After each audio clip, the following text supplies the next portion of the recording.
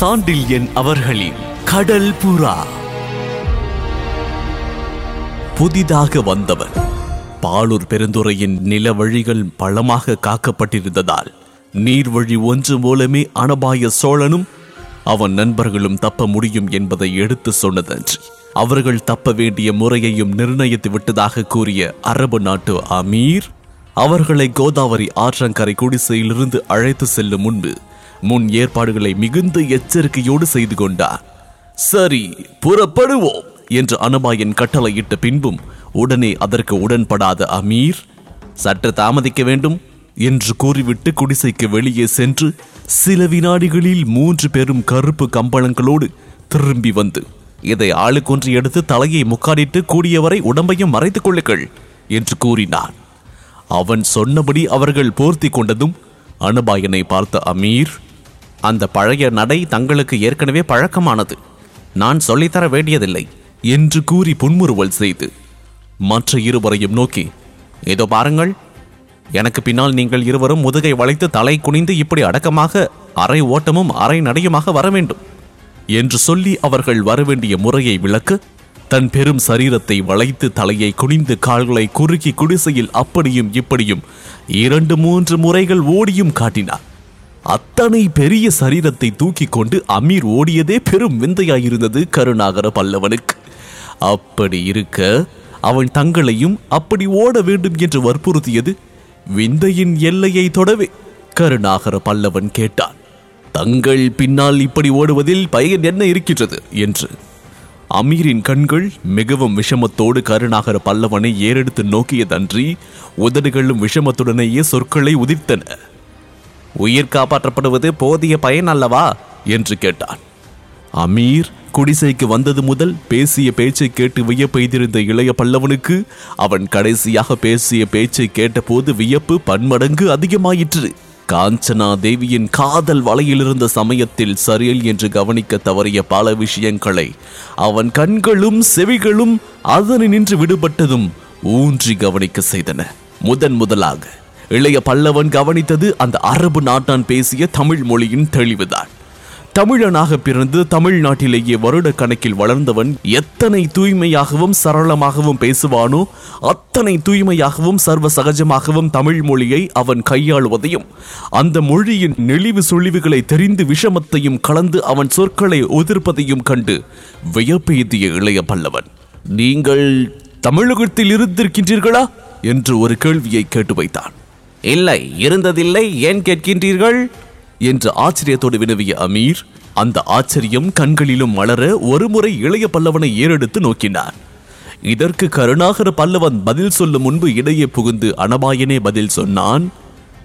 அமீர், உன் தமிழின் தூய்மை கருணாகரனை பிரமிக்க வைத்திருக்கின்றது, வேறொன்றுமில்லை என்று. அதுவரை கருணாகர பல்லவன் பெயரை கூட கேட்காத அமீர், இவர் பெயர் கருணாகரா என்று வினவினார். ஆமாம் அமீர், இவர் எங்கள் நாட்டின் பெரும் அரச குலம் ஒன்றில் பிறந்தவர்.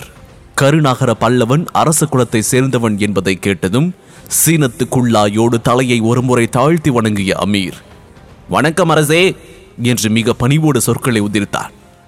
இவர் அரசர் அல்ல அமீர் என்று திருத்திய அனபாயன் மெல்ல புன்முறுவல் செய்தான். அமீர் முகத்தில் குழப்பம் விரிந்தது. அப்படியானால் யார் இவர்? எங்கள் நாட்டின் பல்லவ குலம் என்றோர் அரச குலம் இருக்கின்றது. அந்த குலத்து அரசரின் இளையவர் இவர். இளவரசரா? ஆமாம், அது மட்டுமல்ல. இதை கேட்டதும் ஏதோ வினாவை வீசுவதற்கு அறிகுறியாக மேலே எழுந்தன அமீரின் புருவங்கள்.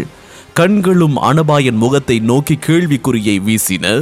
அவன் கண்களில் கண்ட கேள்விகளை புரிந்து கொண்ட அனபாயன், அமீர், கருணாகர பல்லவர் தமிழகத்தின் பெரும் படைத்தலைவர்களில் ஒருவர். போரை விட இவர் விரும்புவது எதுவும் இல்லை. அப்பேற்பட்டவர் சமாதான தூதராக பாலூர் வந்தார். இவர் வந்த வேளை கடைசியில் போர்தான் விளையும் போலிருக்கின்றது என்று சொல்லி இதழ்களில் புன்முறுவல் ஒன்றை படரவிட்டதன்றி, அமீர், வந்தவுடன் இவர்களை உனக்கு நான் அறிமுகப்படுத்தி வைத்திருக்க வேண்டும். ஆனால் குடிசைக்குள் நுழைந்த போது நிலைமை வேறு விதமாயிருந்ததால் அந்த பணியை செய்ய முடியவில்லை. இப்பொழுது தெரிந்து கொள். கருணாகர பல்லவர் தமிழகத்தில் இணையற்ற படைத்தலைவர் மட்டுமல்ல, என் உயிர் நண்பரும் கூட. அதோ நிற்கும் அந்த எழிலரசி கடாரத்தின் இளவரசி உன்னிடம் ஒப்படைத்திருக்கின்றானே ஒருவர், அவருடைய மகள் என்று தெளிவாக அறிமுகப்படுத்தவும் செய்தார். அனபாயன் இப்படி விளக்கி சொல்லியதால் ஓரளவு தெளிவடைந்த அமீர் அந்த இருவருக்கும் மீண்டும் தலை தாழ்த்தி, அப்படியா, மிக்க மகிழ்ச்சி என்று கூறியதோடு நில்லாமல், கடாரத்தை இளவரசி முன்பே தமிழ்நாடு வந்திருக்கின்றீர்களா என்றும் வினவினார். இல்லை இல்லை, இன்னும் தமிழ்நாட்டில் அடியெடுத்து வைக்கவில்லை, இனிமேல் தான் போக வேண்டும், அதுவும் உன் தயவால் என்றான் அனபாயன். தயவு என்று சொல்லுவது தவறு, அடிமையை கட்டளையிடுவதுதான் முறை என்று பணிவோடு சொன்ன அமீர், நான் தவறாக நினைத்து விட்டேன் அனபாயரே, இவர்களுக்கு நீண்ட நாள் பரிச்சயம் இருக்க வேண்டும் என்று நினைத்தேன், அதனால் தான் இளவரசி முன்பே தமிழகம் வந்திருக்கின்றார்களா என்று கேட்டேன் என்று சமாதானம் கூறி விஷம புன்னகை செய்த அமீரை சுட்டு விடுவன போல் நோக்கின கருணாகர பல்லவனின் ஈட்டி விழிகள். அவன் சொற்களை கேட்ட காஞ்சனா தேவியின் அஞ்சன விழிகள் நிலத்தை நோக்கின. அந்த நிலையை நீண்ட நேரம் நிலைக்கு விடுவதால் ஏற்படக்கூடிய சங்கடத்தை புரிந்து கொண்ட அனபாயன் அமீரை சிறையில் என்று மறித்து, அமீர், காஞ்சனா தேவியால் கருணாகரர் கலிங்கத்தின் காவலரிடமிருந்து காக்கப்பட்டார், ஆகையால் நன்றியின் விளைவாக இருவருக்கும் நட்பு புலப்பட்டது தவிர இருவரும் கலிங்கத்தின் மன்னர்களான அனந்தவர்மன், பீமன் இவர் பகைக்கு இலக்காகி ஆபத்தில் சிக்கியவர்கள். ஆபத்து நட்பின் நெருக்கத்தை ஏற்படுத்துகின்றது இயல்பல்லவா என்று விளக்கினார். இந்த விளக்கத்திலும் சரி, அதற்கு முன்பு அமீரோடு நடந்த சம்பாஷணையிலும் சரி, அனபாயன் தன்னை மிகுந்த மரியாதையோடு கருணாகரர் என்றும் இளைய பல்லவர் என்றும் இணையற்ற படைத்தலைவர் என்றும் அழைத்ததை கவனித்து அதை ரசிக்க முடியாத இளைய பல்லவன் மீண்டும் சம்பாஷணை தன்னையும் காஞ்சனா தேவியையும் சுற்ற முயல்வதைக் கண்டு அதை தடுக்கும் நோக்கத்தோடு, அனபாயர் இந்த அடிமைக்கு அளவுக்கு மீறிய மரியாதையை காட்டுவது அழகல்ல என்று சற்று கோபத்தோடு சொன்னான். அந்த கோபத்தின் காரணம் அனபாயனுக்கு புரிந்திருந்ததால் அவன் சற்று இறைந்தே நகைத்துவிட்டு சொன்னான், கருணாகரா, கருணாகரா, உன்னை மரியாதையாக அழைக்க வேண்டும் என்ற காரணத்தால் அந்த மரியாதையை காட்டவில்லைதான். புதிதாக அமீரிடம் அறிமுகப்படுத்தி வைக்க வேண்டிய அவசியம் நேர்ந்ததால் உன் குலப்பெயர், பதவி முதலியவற்றை குறிப்பிட வேண்டியதாயிற்று என்று. இதற்கு ஏதோ பதில் சொல்ல வாயெடுத்த கருணாகர பல்லவனை தன் கையை உயர்த்தி மீண்டும் தடை செய்த அனபாயன், இப்பொழுது நீங்கள் இருவரும் அறிமுகமாகிவிட்டதால் என் மனப்பழு பெரிதும் இறங்கிவிட்டது. நம்மை அமீர் கண்டிப்பாக தமிழகம் அனுப்பிவிடுவான். அமீரின் தூய தமிழை கண்டு நீ வியந்ததை புரிந்து கொண்டேன் கருணாகரா.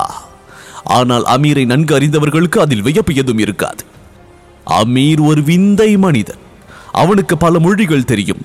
சீன மொழி தெரியும், சொர்ண பூமியையும் அதை அடுத்த தீவுகளில் வழங்கும் மொழிகள் பலவும் தெரியும். பாதி வடமொழி பாதி தென்மொழியும் கலந்த கலிங்கத்தின் புது மொழியும் தெரியும். அரபு மொழி தாய்மொழி. ஆனால் யவனர் மொழியை திறமையோடு பேசுவான். ஏற்கனவே சொன்னேன் உனக்கு, அரபு நாட்டிலிருந்து சீனா வரையில் உள்ள துறைமுகங்கள் அவனுக்கு தெரியும் என்று. துறைமுகங்கள் மட்டுமல்ல, ஆங்காங்கு உள்ள மக்களின் மொழிகளும் தெரியும். மொழிகள் மட்டுமல்ல, ஒவ்வொரு துறைமுகத்திலும் 2 அந்தரங்க நண்பர்களும் இருக்கின்றார்கள். இந்த பாலூர் பெருந்துறையில் இவன் கையாட்கள் முக்கியமான பல இடங்களில் பரவி கிடக்கின்றார்கள். ஆகவே இவன் தூய்மையாக தமிழ் பேசுவதை பற்றி வியப்படையாதே. அது மட்டுமல்ல, அரும் பெரும் காரியங்களை இவன் சாதித்தாலும் வியப்படையாதே.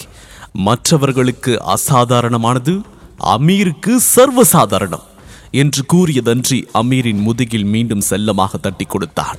அனபாயன் வார்த்தைகள் கருணாகர பல்லவனுக்கும் காஞ்சனா தேவிக்கும் மென்மேலும் ஆச்சரியத்தையே அளித்தன.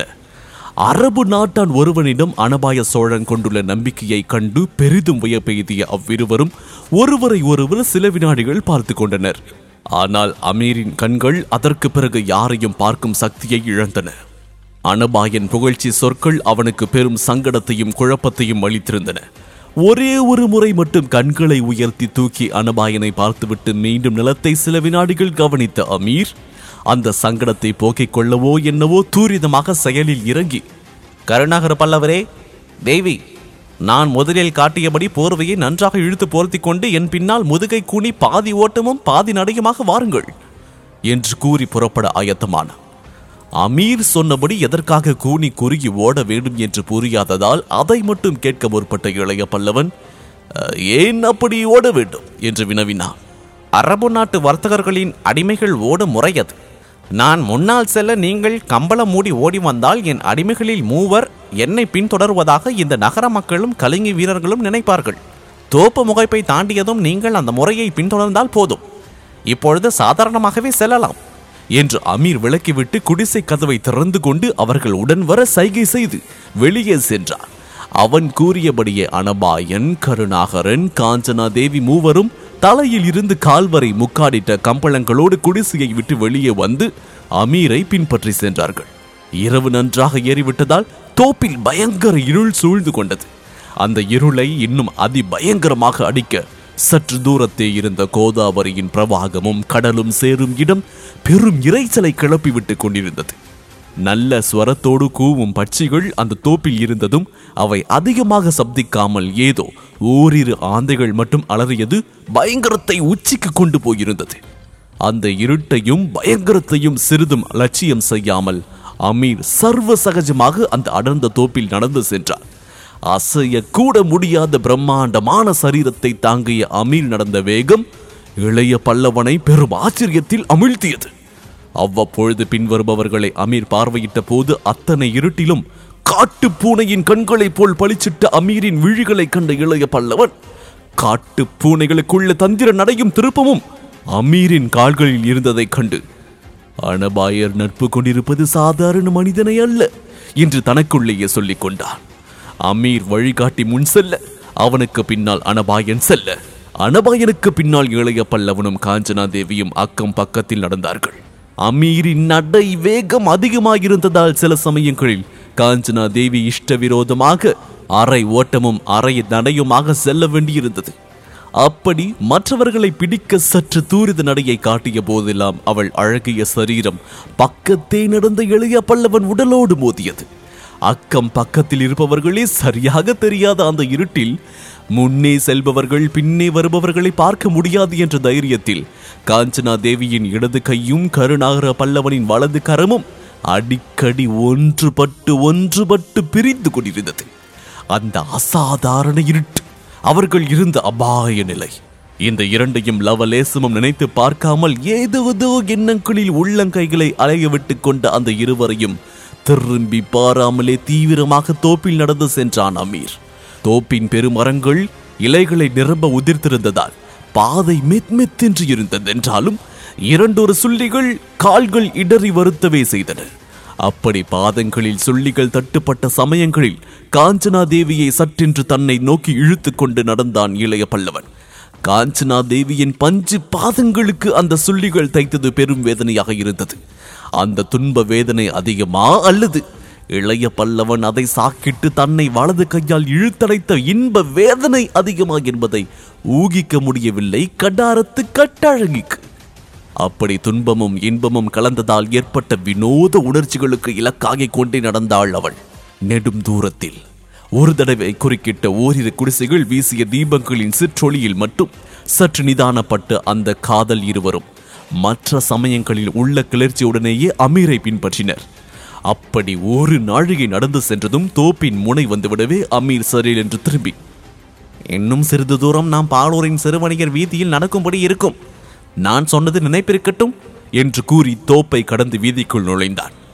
அமீர் அந்த வீதிக்குள் நுழைந்ததுமே தனது கம்பளத்தை பலமாக இழுத்து முகம் தெரியாமல் முக்காடிட்டு கொண்ட அனபாயன் குனிந்து நடையும் ஓட்டமுமாக செல்ல துவங்கினான். அவன் காட்டிய முறையை மற்ற இருவரும் பின்பற்றவே 3 அடிமைகள் பின்னால் ஓடிவர செல்லும் பெருவணிகன் என்று அமீர் அந்த வீதியில் நடந்து சென்றார். வீதியின் வீடுகளில் தீபங்கள் அப்பொழுது நன்றாக எரிந்து கொண்டிருந்தன. அடிமைகளோடு சென்று அமீரை பலரும் விசாரிக்க ஆரம்பித்தார்கள். அவர்களுக்கெல்லாம் தகுந்தபடி பதில் சொல்லிக் கொண்டும் பெரிதாக இடி இடி என்று அடிக்கடி நகைத்தும் தன் மகிழ்ச்சியை காட்டிக்கொண்டு சர்வ சகஜமாக அமீர் சொன்னானாலும் அவன் கண்கள் மட்டும் அக்கம் பக்கத்தை மிக கூர்மையோடு ஊடுருவி நோக்கிக் கொண்டிருந்தன. சில நிமிடங்களுக்கு ஒரு முறை அந்த வீதியிலும் கலிங்கத்தின் காவல் வீரர்கள் புறவியில் அமர்ந்து சென்று கொண்டிருந்தார்கள். அவர்களுக்கும் அடிக்கடி தலை வணங்கியும் தன் 2 கரங்களை உயர்த்தி மரியாதையை காட்டிக்கொண்டும் அடிமைகளையும் தனது தடித்த குரலாலும் அடிக்கடி விரட்டியும் நடந்து சென்ற அமீர் அந்த சிறுவணிகர் வீதியிலிருந்து பெருவணிகர் வீதிக்குள் திரும்பினார். அந்த வீதியை கடந்ததும் கருணாகர பல்லவன் ஓரளவு பிரமிப்பை அடைந்தானானாலும் அதை வெளிக்காட்டாமல் உள்ளத்தில் மட்டும் பெரும் சந்தேகத்தோடு நடந்து சென்றார். அந்த பெருவணிகர் வீதியை ஒரு முறை வலம் வந்த அமீர் மீண்டும் சிறுவணிகர் வீதியை நோக்கி திரும்பியதும் இன்னும் அதிக வியப்பை அளித்தது இளைய பல்லவனுக்கு. எதற்காக இந்த அமீர் திரும்ப திரும்ப வீதிகளை சுற்றுகின்றான் என்று தன்னைத்தானே கேட்டுக்கொண்ட இளைய பல்லவன் விடை காணாமல் தவித்தான். அவன் தவிப்பை பற்றி சிறிதும் கவலைப்படாத அமீர் ஆங்காங்கு ஒவ்வொரு வீட்டுக்கு எதிரில் நின்று குரல் கொடுத்து உள்ளிருந்த வர்த்தகர்களை கூப்பிட்டு ஏதோ வர்த்தக சம்பந்தமாக வெவ்வேறு மொழிகளில் பேசிவிட்டு நடந்தார்.